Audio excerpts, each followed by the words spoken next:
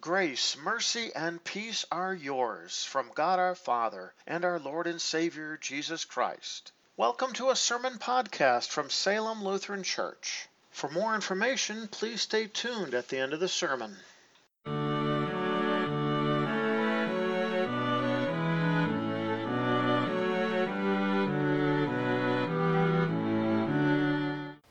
The portions of God's Word for this fourth Sunday after Pentecost begin with the Old Testament lesson found in Jeremiah chapter 20, beginning at the 7th verse. Jeremiah writes by inspiration of the Lord, "You persuaded me, Lord, and I agreed to it. You are stronger than I am, and you won out.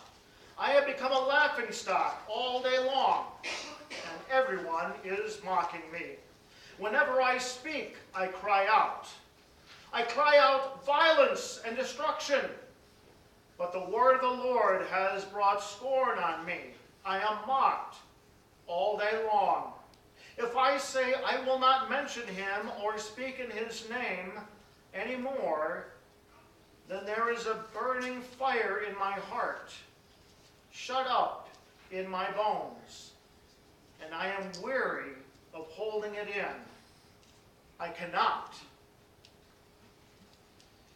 I hear many whispering, terror on every side. All my close friends, those who are watching for my fall, say, denounce him. Let's denounce him. Perhaps he can be pressured into making a mistake. Then we will have the upper hand against him, and we will take our revenge on him. But the Lord is with me like a terrifying warrior.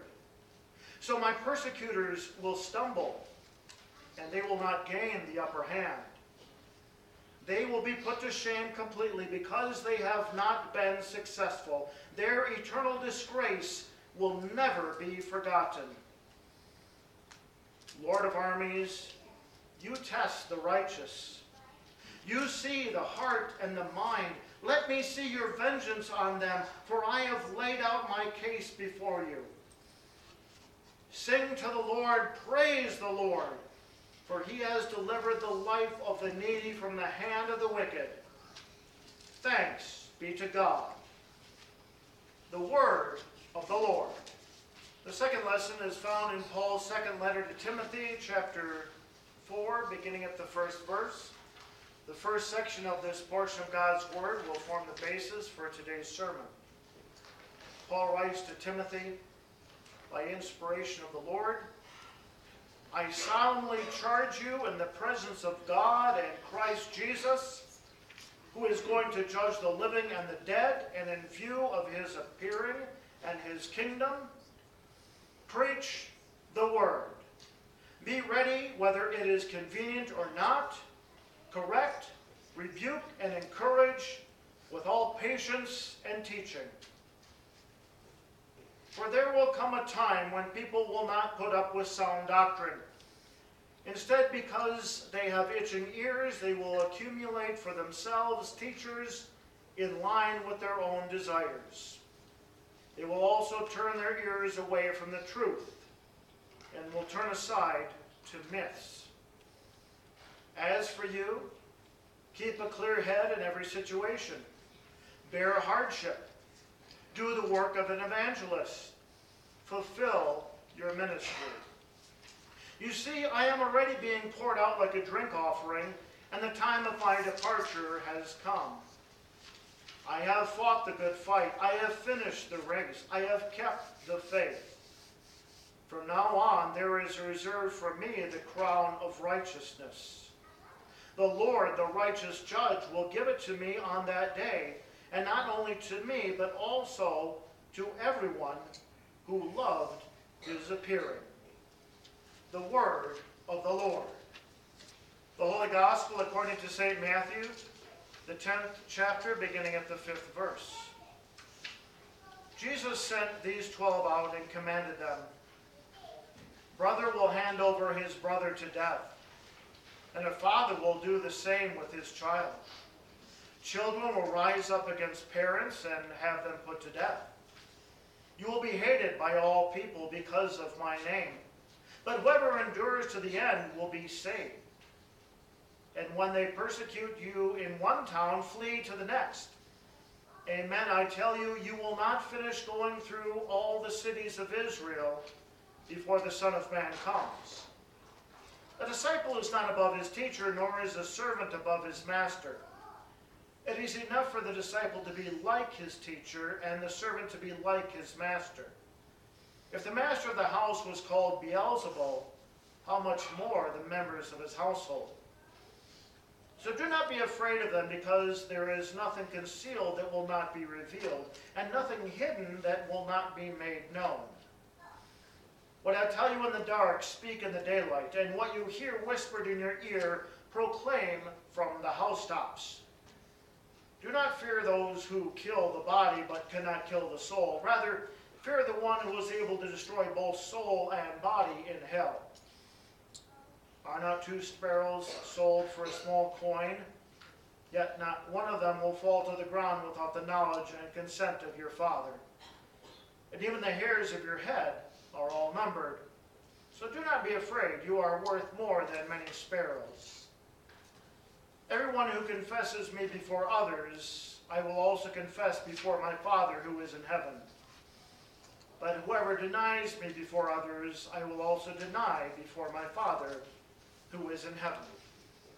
The Gospel of the Lord. Grace, mercy, and peace are yours from God our Father and from our Lord and Savior Jesus Christ. Amen. The portion of God's Word for our consideration this morning from the epistle lesson, Paul's second letter to Timothy, chapter 4, beginning at verse 1. Read again these 3 short words. Preach the Word. This is the Word of our God.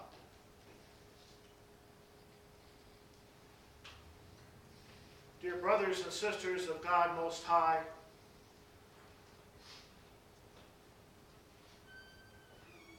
when I had the privilege of attending our college, our Synods College in Watertown, Wisconsin, I remember the privilege of sitting at the feet of many, many learned men who had gone before me. I actually sat at the desks where I sat, for they too were educated at that same college. And then when I went on to seminary in Mequon, Wisconsin,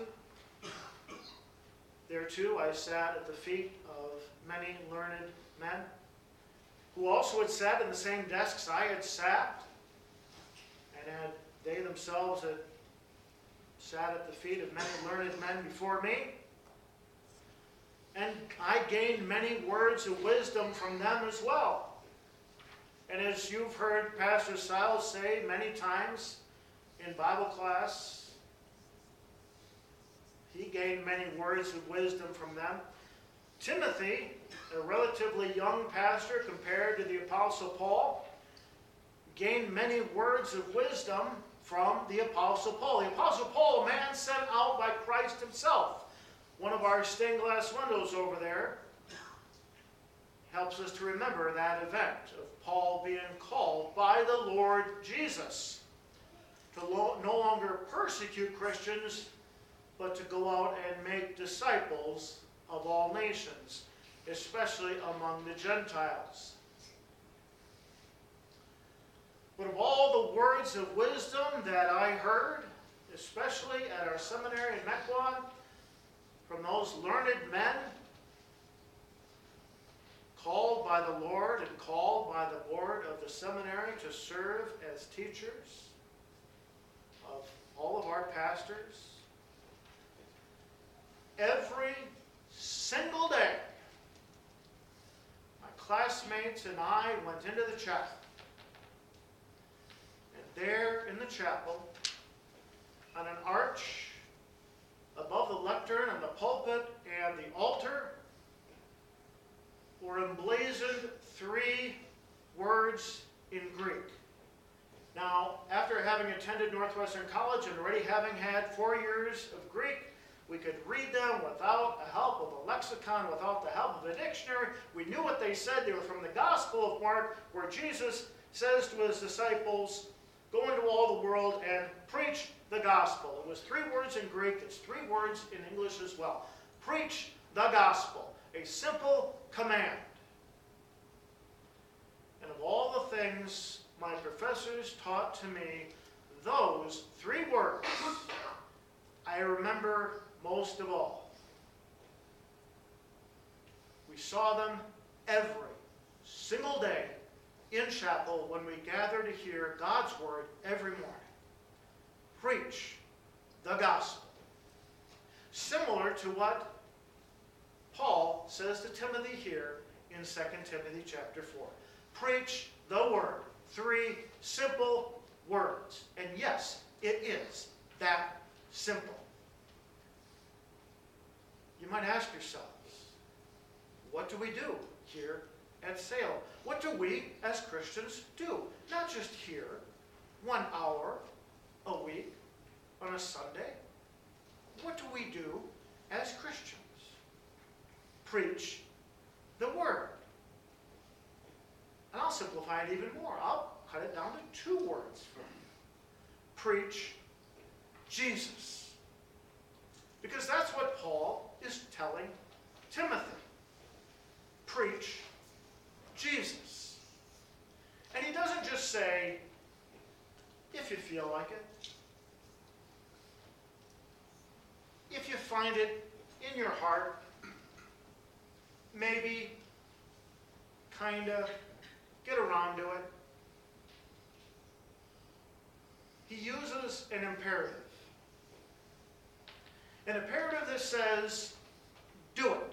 Just do it. As you might remember, in modern days, a certain shoe manufacturer might use as their slogan, just do it. He doesn't give a time frame. He doesn't say just do it for a time and then give up on it, move on to something else. He doesn't say, do this over here, then when you find time, preach Jesus, and then go on to something else. He says, preach the word. Preach Jesus. And how can you simplify it down to just those 2 words? Because you can take what Paul says, preach the word, and that second part, the word, you can understand it 2 ways. One of which, God's word. The word. Old Testament at the time of Timothy and Paul, the New Testament was in the process of being written. It hadn't been collected. They didn't have Matthew through Revelation in one book at that time. But what they did have was the Old Testament. And what did Jesus say about the Old Testament? These are the scriptures that testify about me, about Jesus. So if you're going to preach the word, if you're going to preach God's word, the word, you're going to preach Jesus. Oh, in there, yes, you might talk about Moses, if you're talking about the Old Testament. You might talk about even the first promise given to Adam and Eve. I will put enmity between you and the woman, between your seed and her seed, talking to the snake. And you will strike his heel and he will crush your head. That's promise given of the Savior way back in Genesis 3. Yes, talking about the coming Savior. And the promises given to Abraham and to Isaac and to Jacob and throughout the Old Testament given to the people of Israel, that from them will come the Savior, Jesus. Preach Jesus. But then you can also understand it as John understands it in John chapter 1. When John writes, in the beginning was the Word. It's the same term that Paul uses here. That special term in Greek, logos. Now, I don't intend this to be a Greek lesson for you, but it's interesting to note the same term that John uses is the same term that Paul uses. And this was a term that was being bandied about the Greek world at the time of Paul. And remember, Paul traveled throughout the Greek world. He stood in the Areopagus, or however you want to pronounce it. And he stood there among the philosophers who were bandying about their current philosophy, and what they called it was the Word. Logos. What's the current logos? What's the current Word?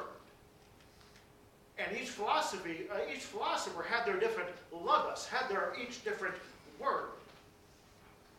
Socrates, a very famous philosopher, we even know of him now, had his own take on the word. Pythagoras, known for his geometric and trigonomic theorem, also had his own logos, or his own the word. But what does John say about it? In the beginning was the Word, and the Word was with God, and the Word was God.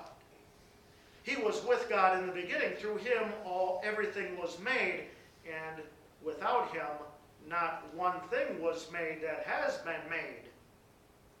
The Word became flesh and dwelt among us. We have seen his glory, the glory he has as the only begotten from the Father, full of grace and truth. Now, you don't need to be a theologian to figure out who that is. That's Jesus Christ. That's the Word. That's the Logos that John is talking about. That's the Logos, the Word that Paul is talking about. Either way you want to take it, Paul is telling Timothy, preach Jesus. And that's what we are to do as well. Now you might say to yourself, well, that's all fine and good for those of you who may have gone to Mequon and to Northwestern, or now to Dr. Martin Luther College in New Ulm, Minnesota, but what about those of us sitting in the pews? I mean, this says preach. You might say to yourself, I'm not a preacher. But let's take a look at that word preach. What does that mean? Does it mean to be a man who is ordained, who may have gone to a seminary, to be ordained as Timothy was? Now, he may have not have gone to Mequon, but he was ordained. And Paul talks about that elsewhere in Scripture. No, to preach means to be a herald. Think about any of the medieval type movies that you've seen, and you saw the town crier go out, and he had the scroll, and he opens it up, and he says, hear ye, the king's proclamation. And the town crier, or the herald, he isn't giving his own message, is he? No, he's speaking for the king. Because he's reading off of a scroll, he's not proclaiming his own message. He's reading what's on the scroll. He's reading what was given to him with the authority of the one who sent him. That's what this word preach means. It means to go forward with the authority of the one who sent him, with the message of the one who sent him. That's what Paul is telling Timothy, and that's what Paul is telling each one of us. Paul is not just talking to Timothy, and he's not just talking to whichever man is standing in the pulpit this day, and he's not just talking to the men of the Church Council of Salem Church, who once every January stands with their back to the congregation and shakes the pastor's hand and says, yes, they will discharge the duties of this church. And he's not just talking to the male voters of the congregation either. He's talking to each and every Christian, and not just of Salem Church, but of Christians everywhere, male and female, and of all different walks of life, and of every different station of life. Preach Jesus. Proclaim Jesus. Proclaim the message of the King. Proclaim the message of God. And what is that message of Jesus? That message of Jesus that is first and foremost the message of the cross. That is first and foremost the message of sins forgiven. Yes, sins that you and I have committed. Sins that stand as a separation between us and God. Sins that disqualify us from heaven. Sins that when we look into the law of God, and a simple example of that is the Ten Commandments, and we say to ourselves, I am not worthy. Sins which we confessed to our Lord earlier in the service. The things that we have done and the things that we have left undone, whether in thought, word, or deed. The sins that anger a holy God. Sins that if we were to stand before God on our own, would make us unworthy to stand before Him at all and dare to beg to get into His heaven. But remember the message of the cross. The message of the cross where our Savior Jesus comes and takes those sins upon Himself. And in our place lives that life of righteousness which we could not. True God, true man, living in our place, tempted in every way, just as we are, yet, as the writer of the Hebrews says, was without sin. Giving us His righteousness, taking our sin, and there on the cross, facing the punishment with none of us would ever want to, nor be able to bear, and died the death which should have been ours. And as true God, His death counts for us all. And by His resurrection from the grave shows us that the penalty has been paid in full. And as a result, we too will rise again to life everlasting. And Paul places this charge upon Timothy and upon all of us, not just willy-nilly, and not just something that, well, it's of no real consequence. Because he says, I solemnly charge you in the presence of God and Christ Jesus, who is going to judge the living and the dead, and in view of His appearing and His kingdom. These are serious matters. Literally, he says, in the face of God, I charge you before God and Christ Jesus, who is going to judge the living and the dead. Now, Paul and Timothy were living almost 2,000 years ago, and they thought of it as happening soon. And we are almost 2,000 years closer to the event of Christ's return. Even more so, we desire to press this point home as we go forward and we proclaim Jesus. We proclaim Jesus to those who desperately need to hear it. In our own families, to those around us, to everyone we meet. Now, Paul, first of all, and as the top imperative says, preach Jesus. But he has 8 other imperatives to give to Timothy and also to us as we do this. But notice he places preach Jesus as the top. He doesn't just say, well, do all these other things, and if you have time, sprinkle in a little bit of Jesus just to make it legitimate. No. No. Jesus, first and foremost. It has to be, and it always will be. Because that's of the first importance. The message of the cross, the message of Jesus Christ, of Him crucified and Him risen again on the 3rd day. That is the crux of the message of Christianity, and that is the focus of what we proclaim as Christians. He goes on to say, be ready, whether it's convenient or not. Each one of these imperatives is of the same flavor as the one that says, preach Jesus. Do it. Just do it. Don't just think, well, if you're up to it. Or, when you get to it. No, just do it. Be ready whether it's convenient or not. Maybe you're in a situation where you think, maybe it's not the right time to talk to somebody about Jesus. No, it is the right time. Maybe you're out mowing the lawn. Maybe you're here mowing the lawn at church. Somebody comes up to you and says, "Why is your church named Salem?" Salem means peace. You've heard that many times from this pulpit.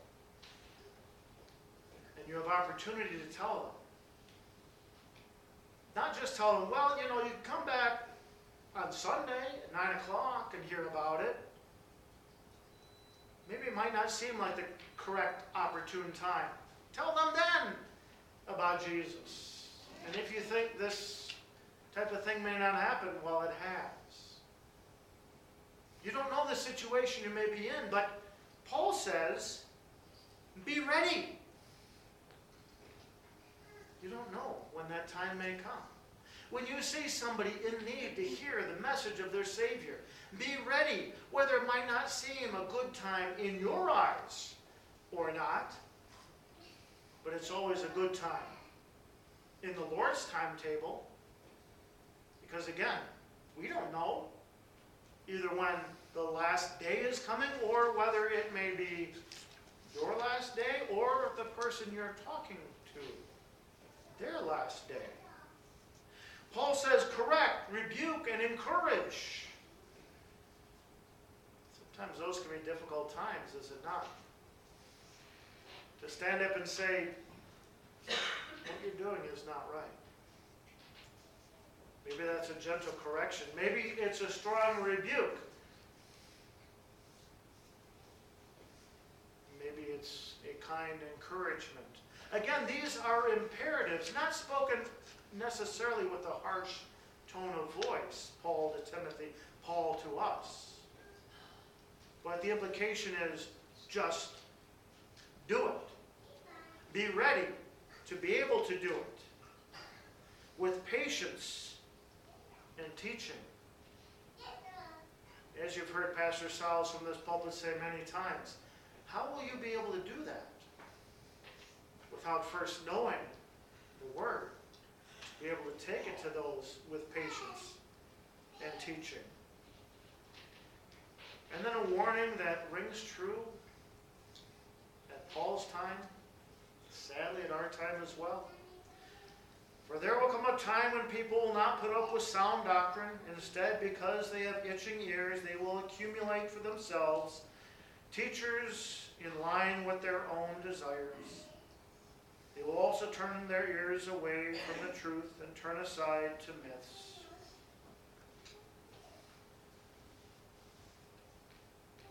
We see that in the world, don't we? Back in the 1950s, and it's going on even today, there was a very, and as a result, very worldly, successful preacher who took a poll. What do people want to hear in preaching? What do people not want to hear in preaching?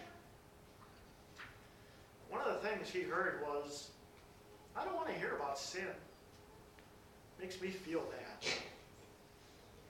I don't want to hear it. Don't talk about it. So he didn't. And he packed him in. He packed him in for decades and decades until he retired. And others took over his spot and they packed him in as well with the same message. Their itching ears did not want to hear that they were sinners. If we're not sinners, we don't need a Savior. If we're not sinners, we can just march up to God and walk into heaven ourselves. But that's not the truth, is it? Because on the last day, those who think they're not sinners and who think they can just walk into heaven and say, how you doing, Lord? Glad to see you. Good to be here.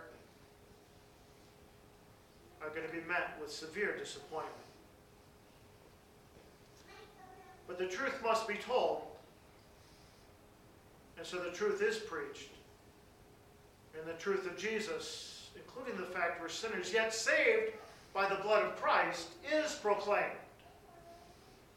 And Paul warns Timothy about this, and he warns us about this because it is tempting. If the message of Jesus were changed, could we become worldly successful? Could we pack them in? Maybe. Would that be the right thing to do by God and by His Word? No. And that's why Paul warns Timothy, and he warns us as well, that those days are coming. They had already come at the time of Paul, and they certainly have come by our time as well. He says instead, as for you, basically the other side of the coin, as for you, man of God, as for you, Timothy, as for you, members of Salem, as for you, dear Christians, as for you, keep a clear head in every situation.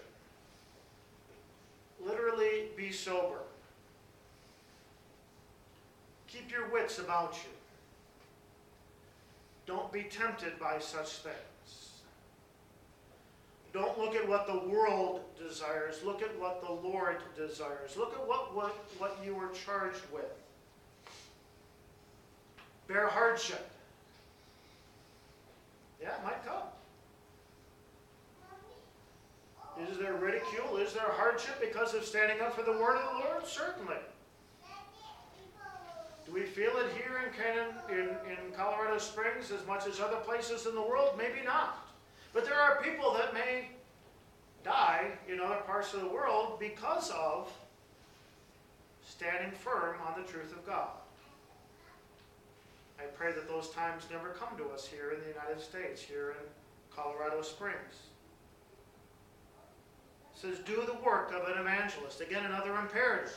Continue to preach the gospel, the good news of Jesus. And then he says, fulfill your ministry. What was Timothy charged to do? He was charged to preach. He was charged to teach. And that goes for all of us. Whatever our station in life may be. As an elder of the church, as a member of the church council, as a voting member of the congregation, as any member of the congregation, as a Christian in this world, as a parent. Moses speaks of that. Moses speaks about teaching these truths at home. When you get up, when you're on the road, when you're sitting at home with your family. A child's first teacher, a child's first pastor is in the home. And it starts there. Brothers and sisters in Christ, we have a wonderful opportunity, not just for 1 hour on Sunday, but throughout our lives as Christians, the glorious gospel that the Lord has brought to us through the work of the Holy Spirit, through word and sacrament, to bring that to others. To simply do as Paul said to Timothy, because it is quite simple. Preach Jesus. Amen.